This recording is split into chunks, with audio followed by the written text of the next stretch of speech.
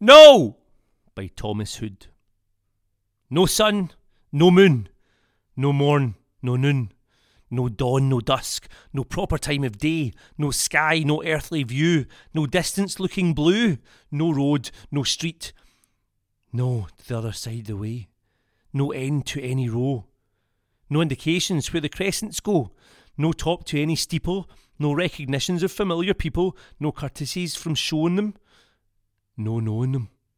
no travelling at all,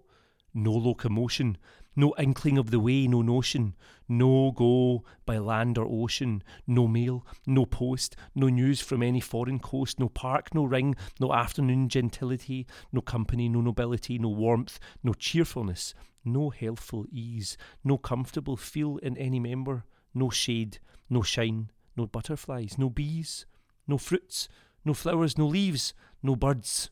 November.